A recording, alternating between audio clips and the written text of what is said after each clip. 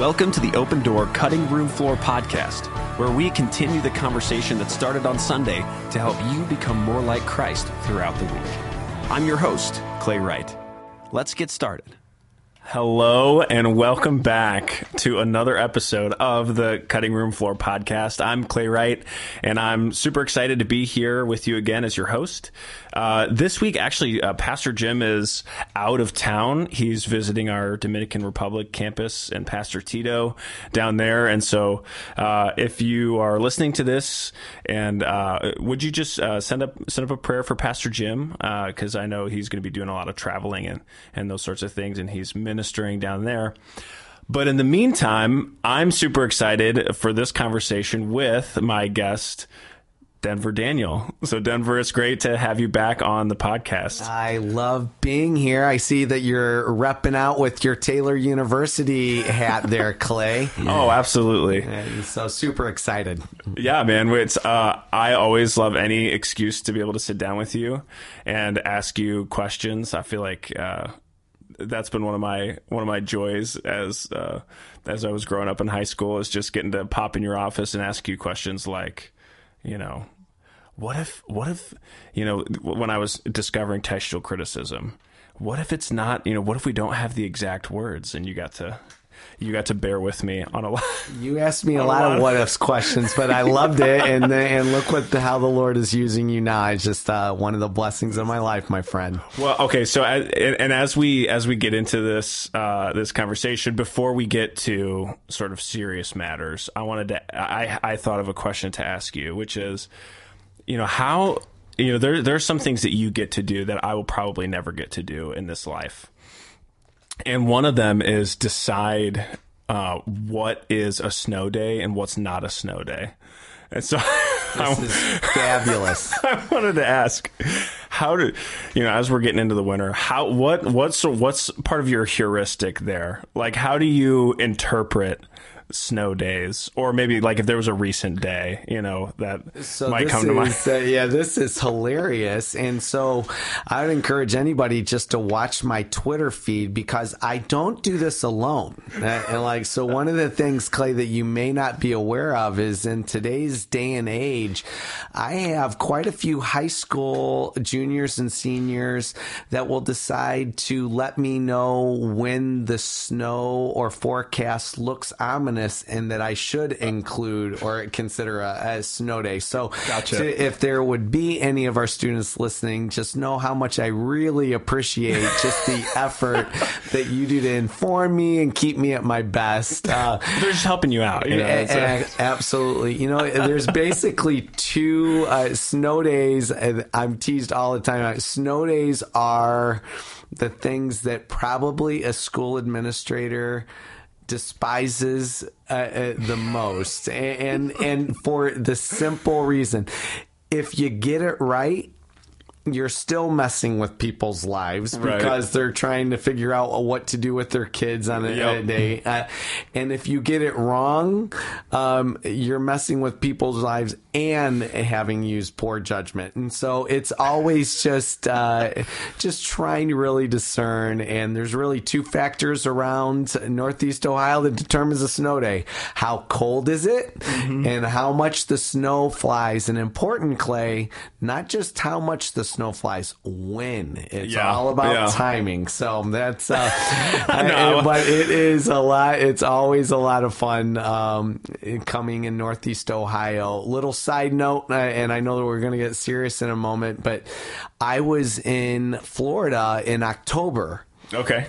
And my wife and I were at a store. There was a hurricane coming in. Yeah. They were closing the store. But the one thing that I was fascinated with that whole week is how the school districts down there were dealing with whether or not they should have a hurricane day or not. So It was, even though we've never had any hurricane days, everything was looking very much the same. Late start. Some schools were closing. So sure. Every region of the country has their own thing, I guess. Well, and what's funny about that? So my dad, who he grew up in Buffalo, New York, in that area, and so they would get just dumped snow. I mean, feet and feet of snow.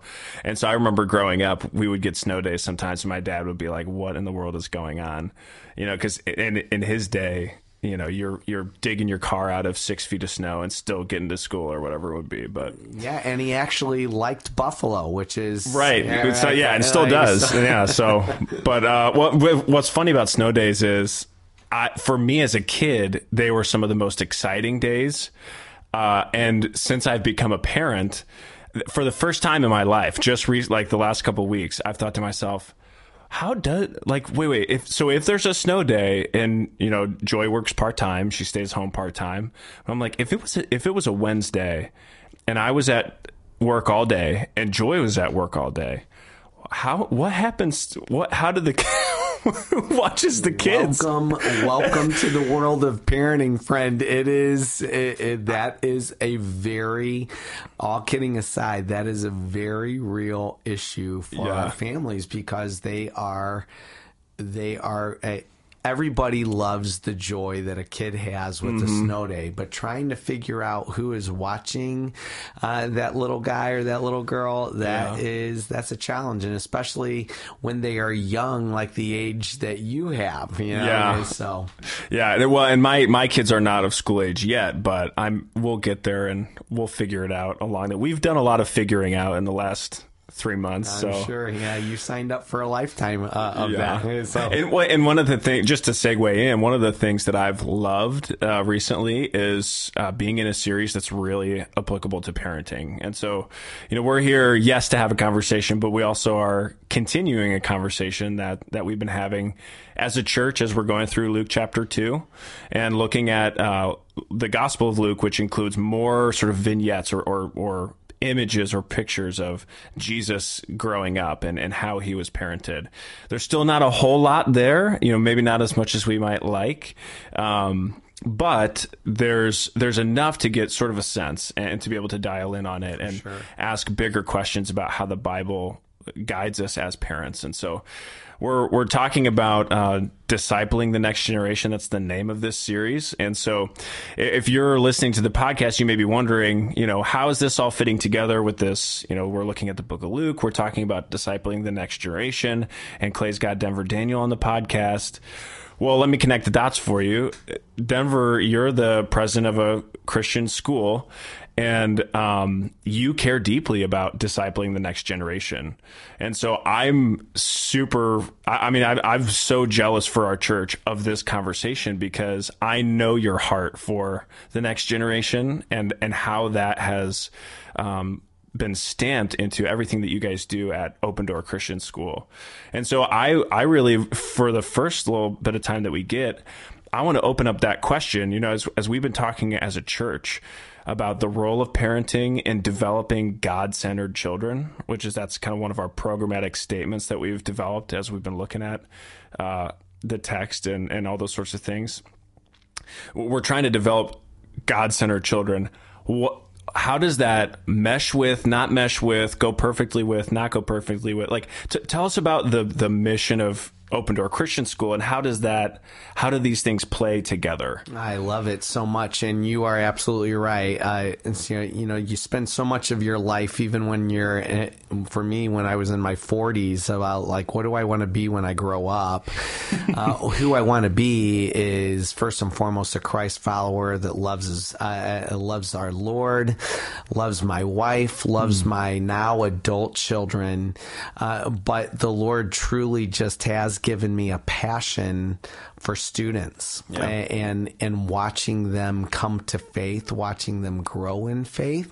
And I always say about our school that, you know, our goal at the end of the day is that we want our students to be active servants of the Lord after their time with us has concluded. So that's just a very strong passion of mine. As far as the mission of our school, our mission, and it fits right along with the series, is equipping disciples through exemplary education. So we have, and those words are there's only 5 of them, but they're very intentional. We want to equip and resource young men and women. We pray that they will have a saving faith in Christ, and we want to do that through the educational process, which the reason why that is so important is it's just not that at a Christian education is not just about let's have some Christian times. What we're really trying to show is that the whole of our lives, including our education, should be Christ-centered, and that what way we believe that God is true and that he has something to say about truth. And so our education is always trying to guide us to what does God have to say about a particular content, and also how can we use what we know to glorify and serve him. Yeah, I love that you bring that up. And it's funny that you mentioned my Taylor University hat earlier, because a lot of these themes that you're just talking about how, it's not Christian education doesn't mean education plus a Bible class. For sure. It's and this is, when I went to Taylor, they made you take a introduction to the Christian liberal arts class. And me going into Taylor, all I knew about liberal arts is that I knew I was going to have some more and maybe more interesting gen eds. I didn't really grasp what that meant. And so I'm actually really glad they make everybody take this class that talks about how there's more to Christianity and there's more to a biblical worldview than just adding in the Bible, and that it's a way of interacting with everything. And so it's, your science class changes because you're doing it with respect to the God of the universe. Your literature class changes because you're doing it with respect to the God of the universe. Your math class changes, so on and so forth. And so it's this thoroughgoing approach. Why, I guess there's so many fun questions that you can ask about education, because it's been interesting to me. My education has been so formative. I mean, there's a lot of things that formed me as I was growing up. Education is certainly one of them, but that's not something that we have observed in sort of we looked at God, 7 aspects of how God sort of parented Israel, and there's aspects of training and teaching in that, but that was all talked about within the context of a family. So I don't know, can you tell, bring me into a little bit, why does Christian education exist? Why does that happen outside of the family, and how does that work? How do we get to a place we're at today? And that is one loaded question that our podcast would never have the opportunity to fully capture, but I can try a little bit. Sure. So let's really unpack something that you just said related to why does Christian education exist, and if parenting and education is supposed to be on the home front, why does it exist, and or so forth. And I know I didn't quite capture it the way that you asked, but so I'll first and foremost start that Christian education I should not be at the expense of the responsibility of the Christian family. Right. The mom and dad have a responsibility to educate their son or daughter. And we educate, and I think this is something that gets lost a lot. Education has an end. Yeah. And so education isn't only about, I'm going to teach you how to add, I'm going to teach you how to read, I'm going to teach you how to do something. It's do something for what? Why are you doing it? What is the purpose? And any good education will get to the why. Why do we do what we do? And so the beautiful thing about our worldview, being a Christ follower, is we have the why. There's 2 great commands that Scripture records. Love God with all you have, your mind, heart, soul, strength. You see that in the Old Testament. You see it jump into the New with Jesus' own words. And then you see the second is love your neighbor as yourself. And you say, and while that sounds really general, and it's like, what does that have to do with a math class? And more on that in just a moment.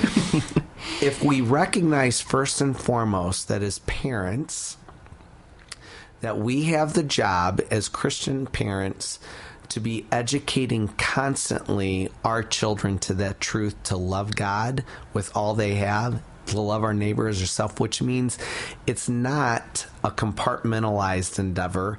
It's a whole life endeavor. Right. Right. Which then means that when I go into a math class, that I'm learning about math towards the end of how can I use that content? How can I use that knowledge to love the Lord the best that I can, to give him glory, and to love my neighbor? Now, where we come into play is that not everyone can teach their son or daughter math. Not everyone can teach their son or daughter social studies. So we come alongside the Christian parent towards the end of educating them to those truths. We like to say a little tagline of ours is equipping disciples, redeeming culture. So we're going to come alongside the Christian family and we're going to equip them with content through the educational process. So towards the end, that they would use that to redeem culture. So they would use, and really it boils down, the last time that we talked, it was about stewardship. Yeah. And so we're teaching our students to be stewards. We've been licensed or commissioned, and I would just pause to say this is a radically different approach in education that you're seeing today. We've been licensed and commissioned by parents in a Christian education environment to partner with them. I say all the time about that relationship, we supplement their parenting, we don't supplant it. Yeah. Where you see in other educational systems, that's not the case today, is that sometimes educational systems are coming in and saying, believing that the parents don't know what's best. The school system or the educational system does. That's not a Christian educator's approach, especially in a discipleship type of school environment. Yeah. The Word of God is what we use as the basis to launch forward. We recognize the parents have been commissioned with the greatest responsibility that they'll ever have. Yeah. And we are privileged to come alongside of the parent and partner with them towards helping their son or daughter to love God with all they have and to love their neighbor as their self. Yeah. Man, that's so beautiful. And I mean, and I love your heart and the heart of the school in wanting to be an equipper and a supporter and not an enabler, because there's so many, I feel like there's so many temptations and so many opportunities as a young parent to outsource and to just give away the influence that I have to other things, whether that's Coco Melon. I mean, it just like, if I knew I could hit one button and the kid would stop crying rather than sitting with them in it. You know, I mean, and there are times where I hit the button, there are times when I don't, right? And but there's so many forces, and I'm sure as you get older, that just increases. It would be my guess, of opportunities to hand away the keys or hand away the responsibility of parenting. But your goal is to help give the keys back to the parents. Say, no, let's do this. You know, we want to support you in this. I think one of the coolest aspects of being an educator, from what I've heard from my educator friends, is how much time you get with students. You know, I remember there were weeks in high school where I spent more time at the school building than I did at home because of sports and extracurriculars and things like that. like literally spent more hours of that week in the building. Yeah, so Clay. And so like, how do you see that relationship working well when such a significant amount of time is invested at school and in education? How do you partner with families? There's some statistics. I haven't seen them recently, but I know that as of just a couple of years ago, the average time, you're a new dad, but average time that a father spends with their children on a daily basis, what do you think that is? Oh, I average time on a daily basis. Yeah. I would guess it probably is certainly not over 5 hours. Not over 5 hours. 15 minutes. No way. 15 minutes. Yeah. Wow. And so I say that just to kind of accentuate your point. Like as kids start growing up and the demands of school, and then the real of life, time is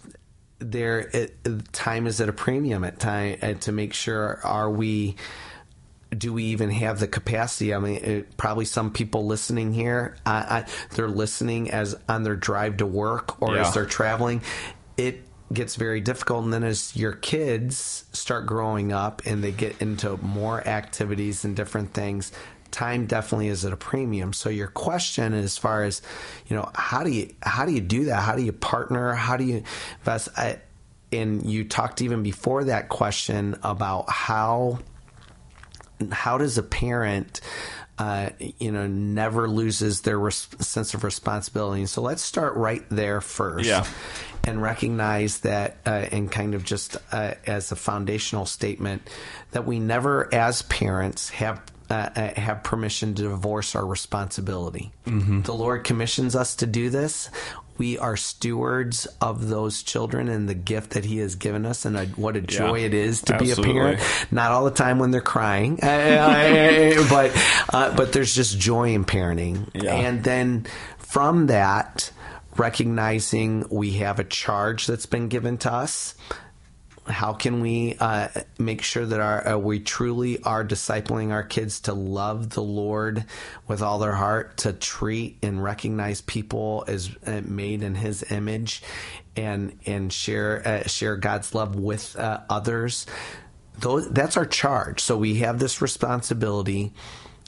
We know that because of life demands, that we are, and most people choose to give the responsibility. I shouldn't say responsibility, but partner with the responsibility with an educational system. Mm-hmm. And it is so critically important that the parent, first and foremost, understands who that they are giving some of their authority to. Yeah. So, Clay, when I see your little ones prayerfully walking the halls of Open Door Christian Schools, and I say that a little bit tongue in cheek, but in all seriousness, I never, ever, number one, want you to think that you've given me all of the authority with yours, because I haven't. Mm-hmm. But I also want you with scrutiny to recognize that I have this authority to raise my kids well. Who am I going to partner with, and in some ways give some of that authority to? Sure. Are they loving the Lord with all their heart, soul, mind, and strength? They're striving to do that. Am I confident that if I'm giving them 6 to 8 hours that they are going to teach my son or daughter to truly be of a mindset of loving our neighbor as ourselves? Sure. Yeah. And so I think as we unpack the how or the why, I think it's just so critically important that the parent recognizes what their responsibility is, what their charge is in that, who they're actually entrusting to partner with them. And then the flip is equally true. For me, God forbid that I walk any day of the week thinking that I somehow have the keys to parenting Clay Wright's children. Right. I'm going to partner with you. And what that looks like, the tangible evidence of that is communication, how I'm communicating with you, how that I'm engaging. A beautiful thing about Christian education, it's just not utilitarian. We're just not teaching a skill. We're actually teaching, if I see, if I say, and this happened, Clay, as I'm sitting here looking at you, if there was ever a time where Clay Wright popped into my office and just wanted to talk, it was very common for me to make follow-up phone call to mom or dad and say, hey, so love your guy. Or, hey, I think maybe you may want to just press into this at the home front a little bit. It's a partnership towards what we pray will be someone loving Jesus with all they have. Yeah, man, that's so cool. It's something I can appreciate in a new way now being a parent. For sure. Because, it is a wild task. And so Joy, my wife, she was homeschooled up until high school. And, her mom took very seriously just wanting to do as much education in the home as she possibly could, which is, that's super admirable. For sure. But just the realities of life, Joy and I probably won't have the capacity to do that. And so and even then, I go back and forth about this is such a hot button thing. It's like, how do you, what's the best way? I don't know that there's, obviously I'm a product of Christian education, so I'm partial to that and just appreciate the role that's had in my life. But, and I'm not. Right. Yeah, that's true. And so, I always, and I'll say this to anybody listening that's already getting a little sensitive, is you're just going to give a commercial for Christian education. Sure. Let me say it maybe like this. As parents, as Christian parents, you have a responsibility to educate your child with a Christian perspective, period. We're on the hook for that. Yeah. And so, and Scripture does not say what is the venue or the approach that we should embrace in doing that. Right. Obviously, after 30 years of education, 20 in a public system and the last 10 in Christian ed, I obviously have my preference. But with that, I'm always cautious to say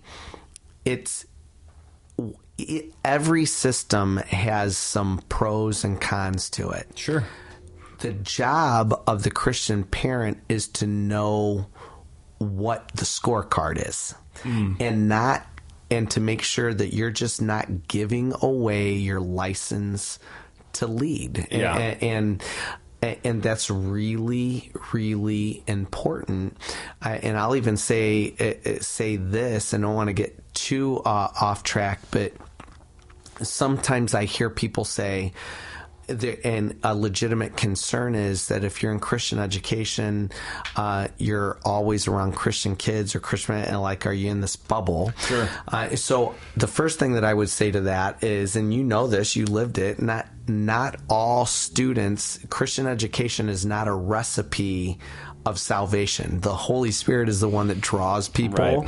Right. Students come to Christ. Sometimes they come to Christ when they're 40. There's no guarantee. So sometimes Christian parents think that Christian education is the secret sauce to salvation. That's just, anyone that's ever experienced Christian education knows that really is not the case. Yeah. The other thing that I hear is a concern, though. Well, what about evangelism? I want my my son or daughter to be in a school where they can evangelize or they can minister to people that don't know Jesus. Sure. That can sound very attractive and can have some merit. And certainly there is some merit to that. However, there's some things that if that would be where you really feel like the Lord is leading you, you also need to be aware of, our Christian ethic as we teach about our sons and daughters having respect for authority. Well, having full transparency on the educator that you are giving your child to may have a dramatically different worldview and a walk in life. And that is not meant as a negative when I say that, or as something disparaging, but as a Christian parent, you need to know what the score is, because the dinner table conversation is going to be important. Scrutiny on what is being taught is going to be important, because again, if Matthew 22 is where we want our kids to land, somebody may choose homeschooling, somebody may choose Christian education, somebody may choose virtual, somebody may choose a public school system. As a Christian parent, we just need to make sure that we're keeping score, keeping the mantle of responsibility, and know that for every choice that we make, we're going to have a counter choice to make sure that we truly are being to our kids what the Lord would want us to be. Yeah, man, that's so good. It just, even as we think through it, because this is something that Joy and I talked about before having kids, but just keep talking about, because we want to take it seriously. And another cool thing that Joy has always said that I've loved thinking about is, she's like, well, I don't know that there's a single right answer, because there's every child is unique. And so I love anticipating learning my kids and trying to sort of lean into sort of discovering, okay, what, do I think that they would thrive in this or that environment or not? Because I do think that also probably will play into it. I don't know. I mean, it definitely. I'm still I know with side, three, but, three, and they're and now all adults, and they are different, and the threshold of where they can thrive does look a little bit different, and it really does. However, I will say, I actually heard James Dobson, who was the founder of Focus on the Family, he said one time, the same hot water that boils the egg softens the carrot. So kids are just different, but I think it's important to really just make sure we count the cost with our decisions. And we have no greater, I'm not trying to freak you out as a new dad, but there's no greater responsibility that we ever will have than the way that we're parenting our kids. Yeah. And, my prayer would be always that parents, first and foremost, would just recognize that. It sounds like some people look at me sometimes a little bit crazy-eyed, because I, much more than being a promoter of Christian education, I'm a promoter of Christian parenting. And that's why I love the series that the church is doing right now. Recognizing my goal and aim and my prayer for anybody listening here and beyond is that I want our families, our Christian parents, to recognize that they do not have a greater responsibility than to continue to introduce Jesus to their families.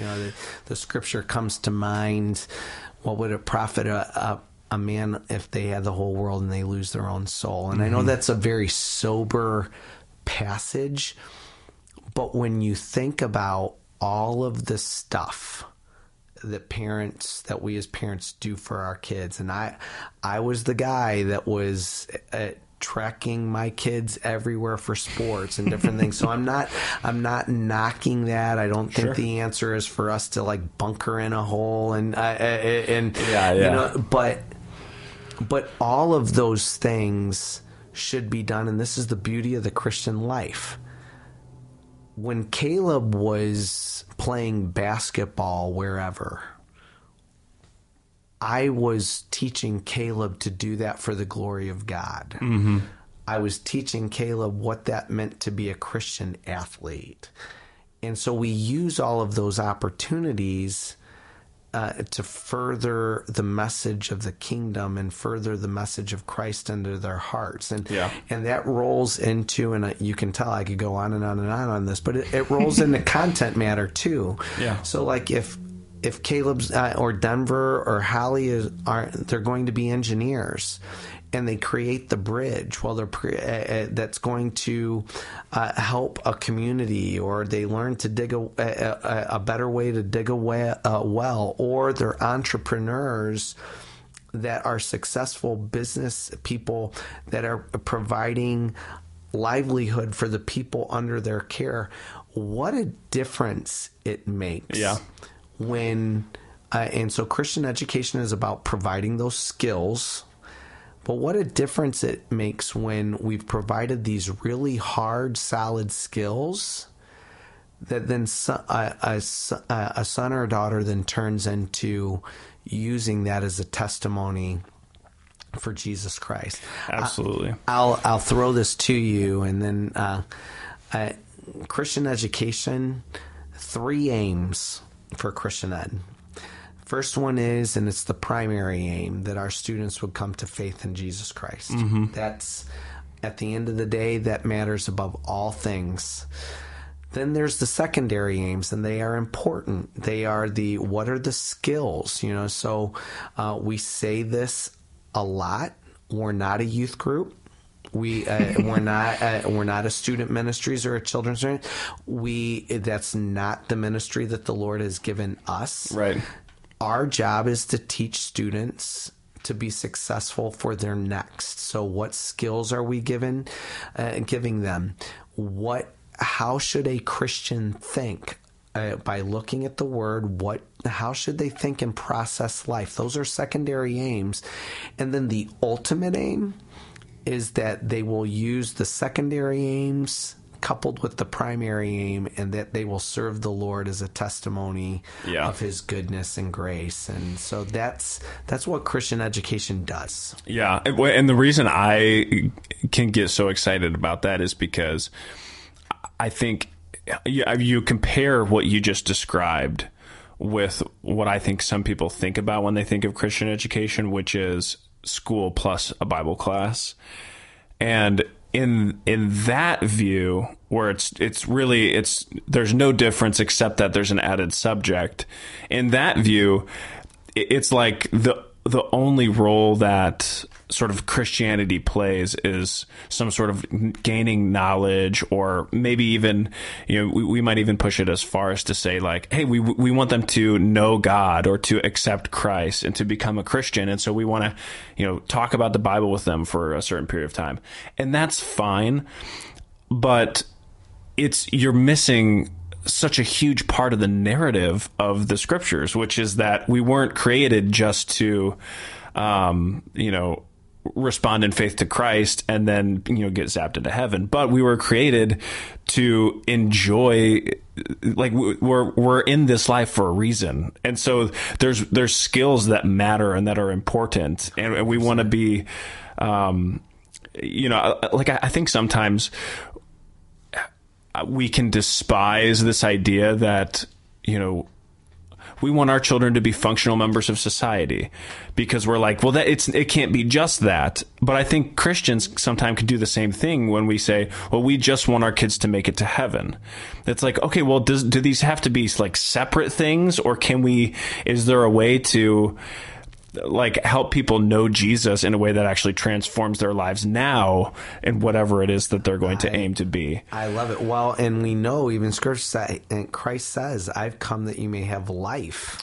Yes. I've come that you may have joy. I mean, it's not talking about something that is afar off. I mean, we know that one day we will be in the presence of our King, but we are living as active citizens now. Right. And so what I would say to all of that is that we have this, and I know I sound like a little bit of a broken record when I share it, but the Lord has given us skills, and He's wired us differently so that we can contribute to a flourishing society, and that we can be a testimony of Him in the world that we live. And so Christian education, so it would be a complete miss. And it's interesting, Clay, like I can say this, and if there's people listening in, they can probably attest to this at their with even raising their own kids.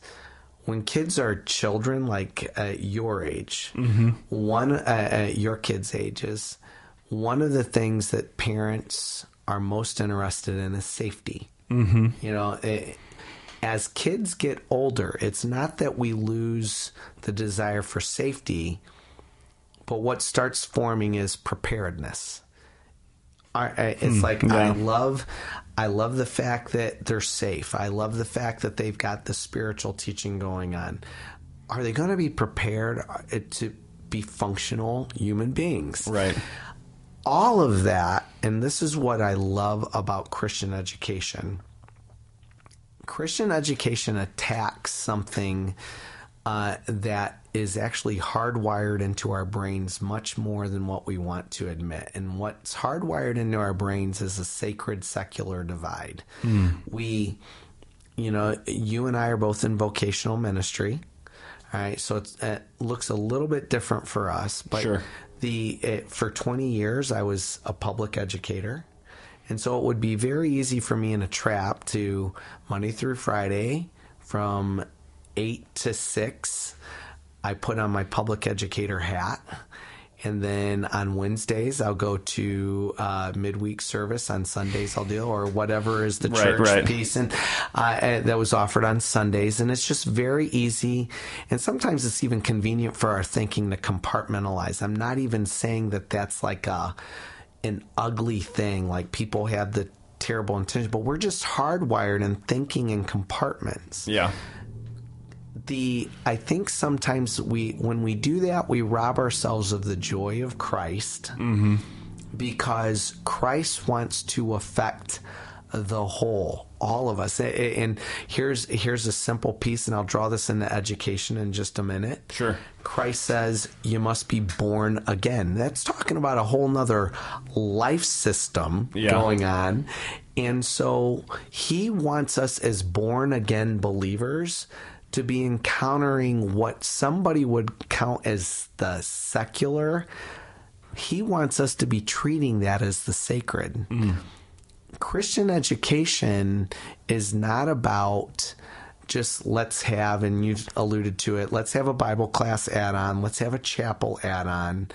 Those may be some things that as parents we can understand a little bit because of the compartmental nature of how we process things.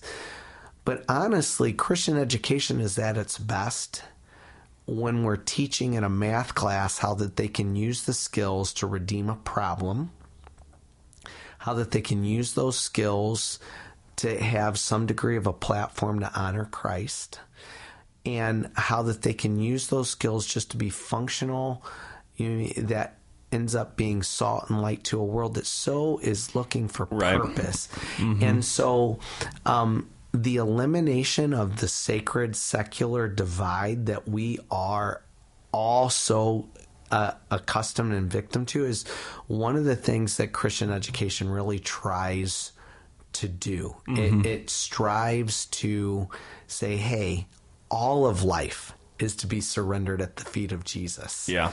And so how can you take that career that you've been trained to do and use that for the Lord's glory and for the betterment of others.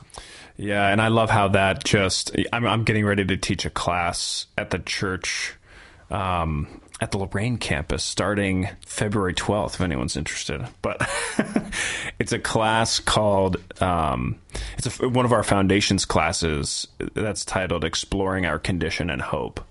And it's all about what's going on with human beings, what went wrong with Adam, and what goes right in Jesus. So it's about beautiful anthropology, hamartiology. I mean, all these.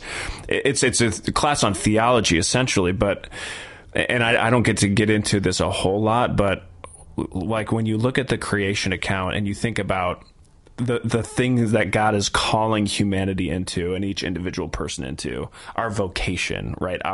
That's the I haven't studied it recently, but the Latin for vocation has to do with calling. It's the same concept. It's so much more than just, it's even more than just live in a relationship with me and enjoy my presence. As wonderful and as amazing as that is, like there's this, if you read the account of Genesis 1 and 2, God has this desire, like he creates the world and he looks at it and he's like, wow, that's good. And there's this thing that he enjoys about it. Just, there's a goodness to it.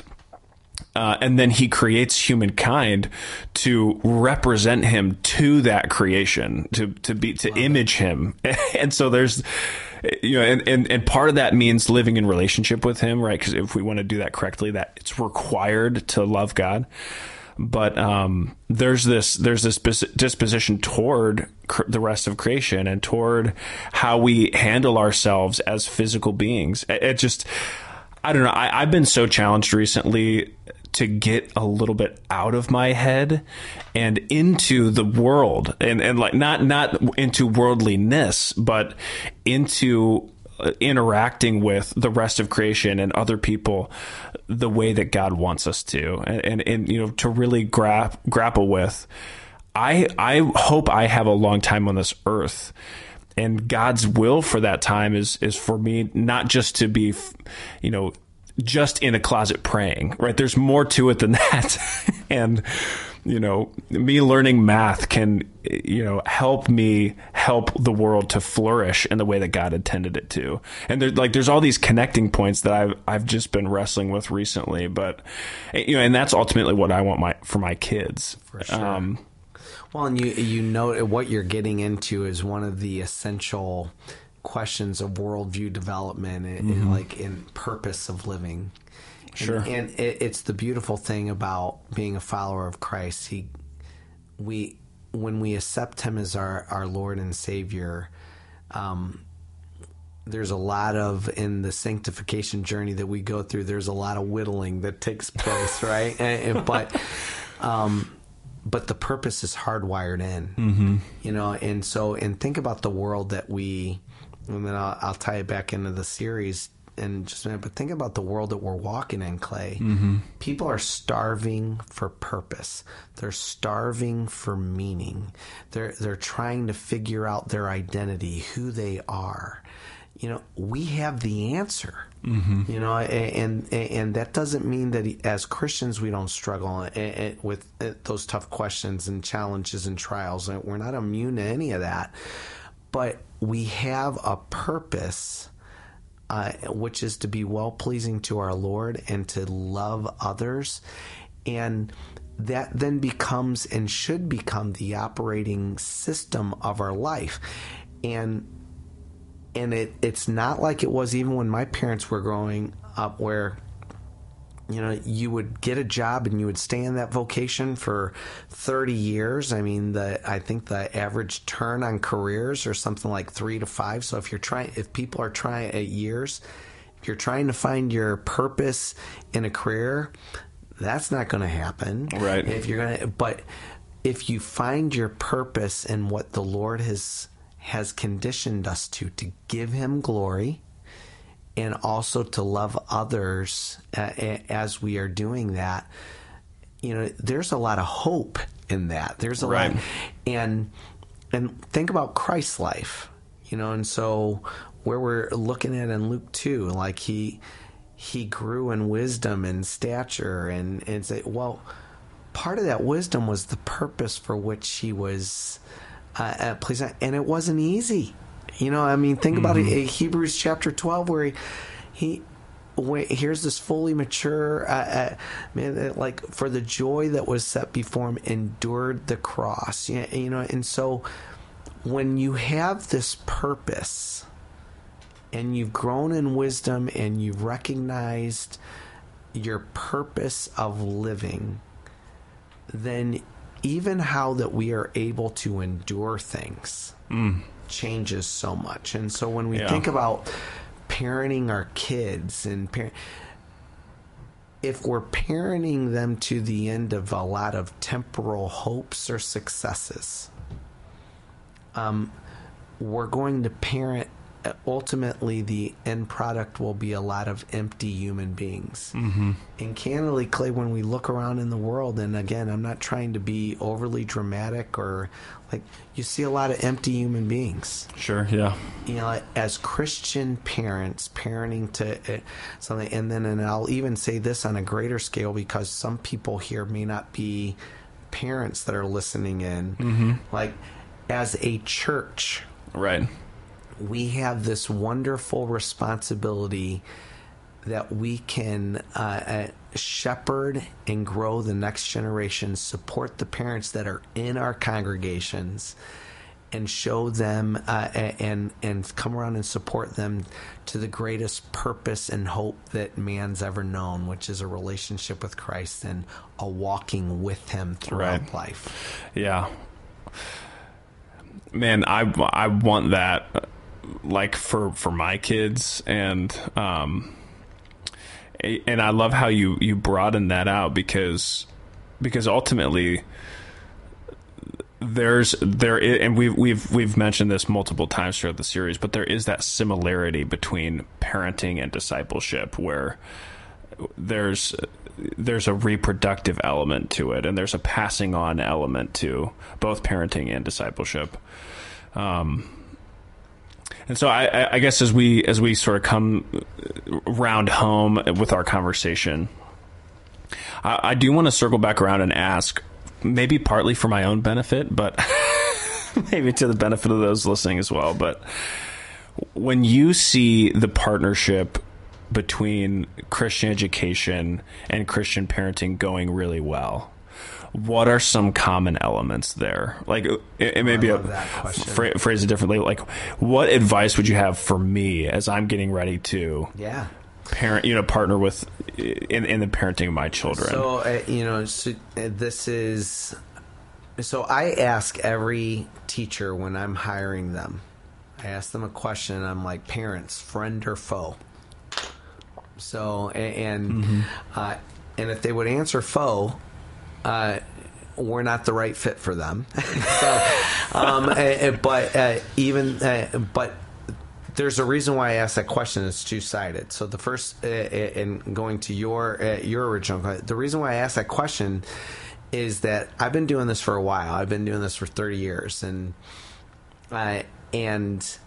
there are absolutely seasons of times where there will be parents that mistakenly, in their advocacy for their son or daughter, will think that the other authorities in their life are opponents. And so a great partnering relationship does not look as at a staff member, a teacher, and a parent as opponents to one another. They're complements to one another. We serve as educators. We serve the Christian family, and when I say that, that means that there's a hierarchy in place. The Christian family is the authority in that. They have licensed us to do what we do, right? And so there has to be a mindset all the time amongst Christian educators for a partnership to take place, that we serve the Christian family. We serve the parents. The parents, I say this in orientation all the time, parents need to always infer the best of intentions of the teachers. Sure. We're all fallen. we're going to make mistakes, parents and faculty alike. Christian education, the beauty of it, and what will really make a difference in the lives of our students is when they get to see kind of what I refer to, and may even talk a little bit about this on when I'm preaching on Sunday, is there's the hidden curriculum. There's the way that we navigate through junk. And so us navigating through that, believing, really modeling what 1 Corinthians 13 says, that, hey, love hopes all things, believes all things. Right. And so believing the best of intentions, I think that that's primary understanding for when we're talking about what makes a successful partnership. The other thing that makes a successful partnership is good questions. You know, so I was not a parent with my 3 that just, I loved our teachers. I loved our faculty. They have ministered in ways to my kids that I could never minister to them, and the teaching of content that I would be absolutely clueless to deliver, and in just discussions on life. All right. However, I never divorced my responsibility as a parent. And so being willing to ask hard questions, being willing to just have conversations sometimes that were a little awkward, I think also lend itself to great parenting, Christian education relationship. And this is going to sound silly when I say this because of what we've been talking about, but it is so easy to do because I've been guilty with it. As parents, we want our kids happy. Right. Kids, by nature of who they are, often are in the momentary thrills, and that's how they will define happiness. And so it is altogether possible, and I've seen it happen over the years, and I've even been guilty to some degree myself. My kid is unhappy, and I want to go and I want to wrestle around and solve that unhappiness by getting a momentary fix. Sometimes in Christian education and sometimes in parenting, the momentary fix isn't the right thing. So if my child's heart is not where my child's heart needs to be, the momentary fix actually could be leading them down a path that's going to make them increasingly unhappy. Right. Instead of giving just so knowing that the end game, and this is all of that to say this, the end game of Christian parenting and Christian education is the purpose statement of, let's teach our kids how to love the Lord with all their heart, mind, soul, and strength, and love their neighbor as their self. By nature of sin and the condition that we bring to the table, there are going to be seasons in our child's life that they're not exhibiting that. Right. And a loving discipler is going to be willing to call that out.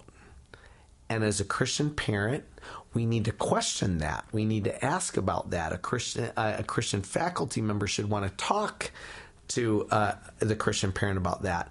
But recognizing it's a partnership to that end is really essential when you think about Christian education. Because if it's, my kid's not getting enough playing time when they're playing basketball, ask your dad about that one. Or if, is my kid going to, they didn't get the lead part in the drama, or they're not valedictorian. It's like, when those things become consuming instead of the main thing, that's a strain on the partnership. And so I'm not saying that those things shouldn't be discussed, but they always should be discussed under the feet of the most important thing, which is, how is this going to develop them into being a Christ follower? Yeah.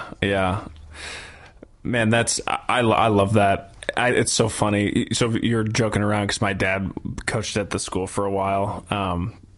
And he, I mean, I loved playing under him. But it's so funny, you know, it's not necessarily, you know, I mean, within the basketball team, you know, sports can be such a good microcosm of life and can be great 100%. To teach so many lessons. I know I learned a lot playing sports, but it's one of those things where, like, you know, they don't necessarily, I mean, to some extent your behavior is taken into account, but it's not, you know, it's not like the best Christians are the starting five, you know, basketball players. So but the hope is that, and what's interesting, here's the point I wanted to bring in, but I was listening to another podcast recently, and they mentioned this study called the Reveal study that Willow Creek did in the early 2000s. I don't know if you know what this is. I'm familiar. I had never heard of it before, and they licensed this third-party research institution to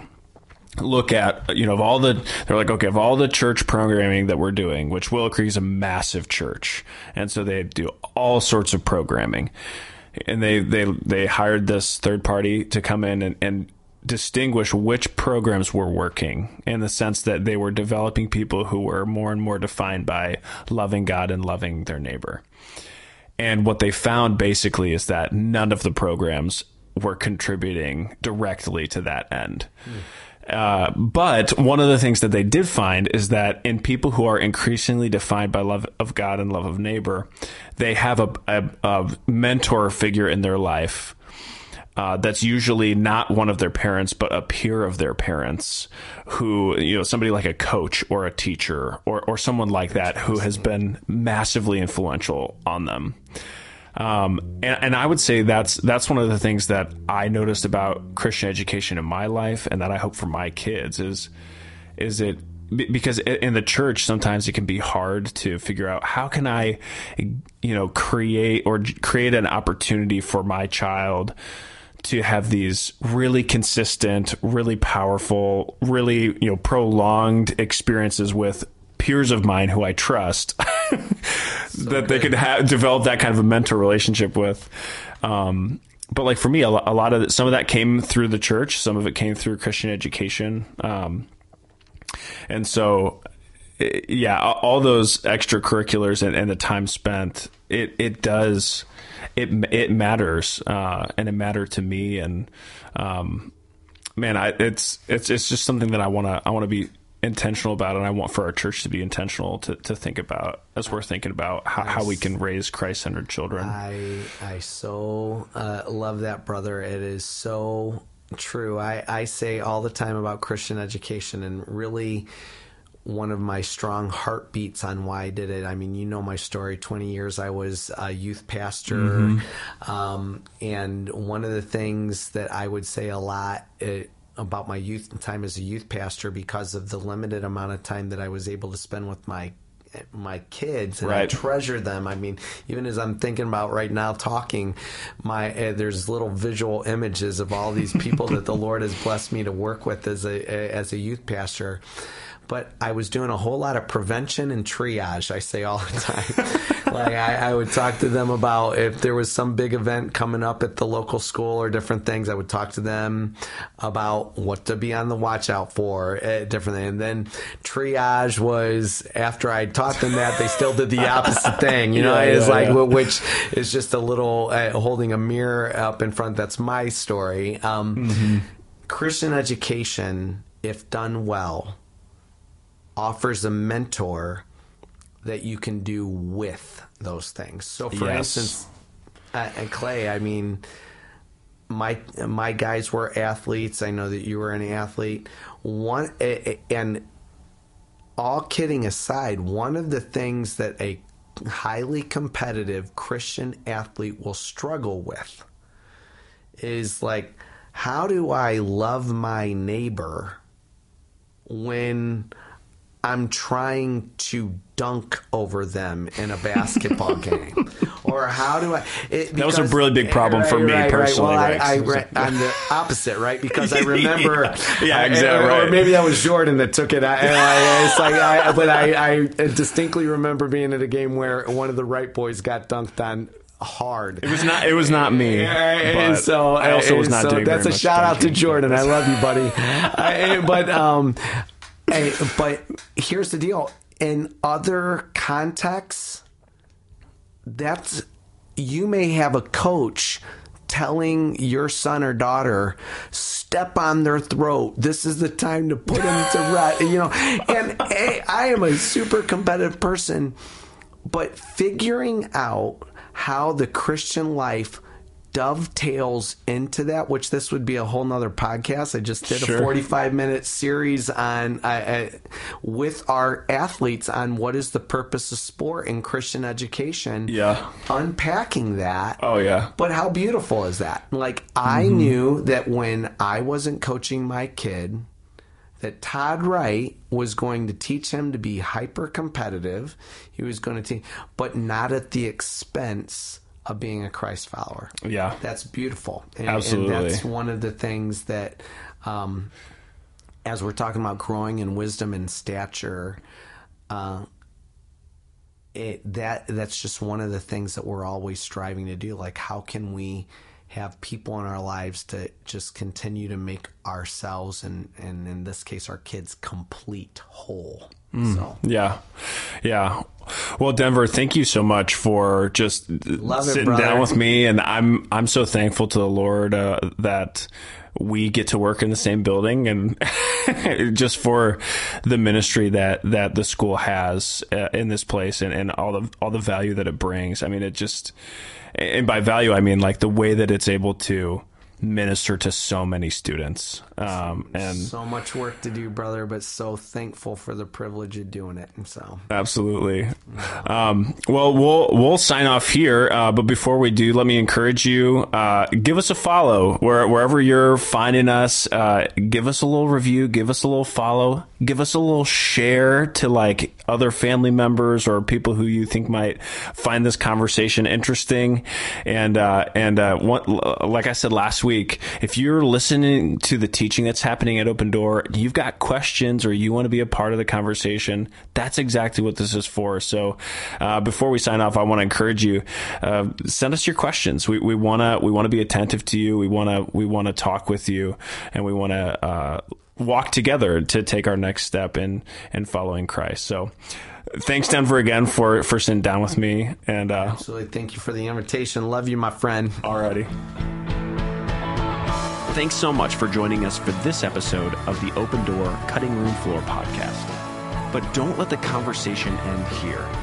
Find a group where you can deepen your roots at connect.opendoor.tv. And don't forget to submit your questions to podcast@opendoor.tv.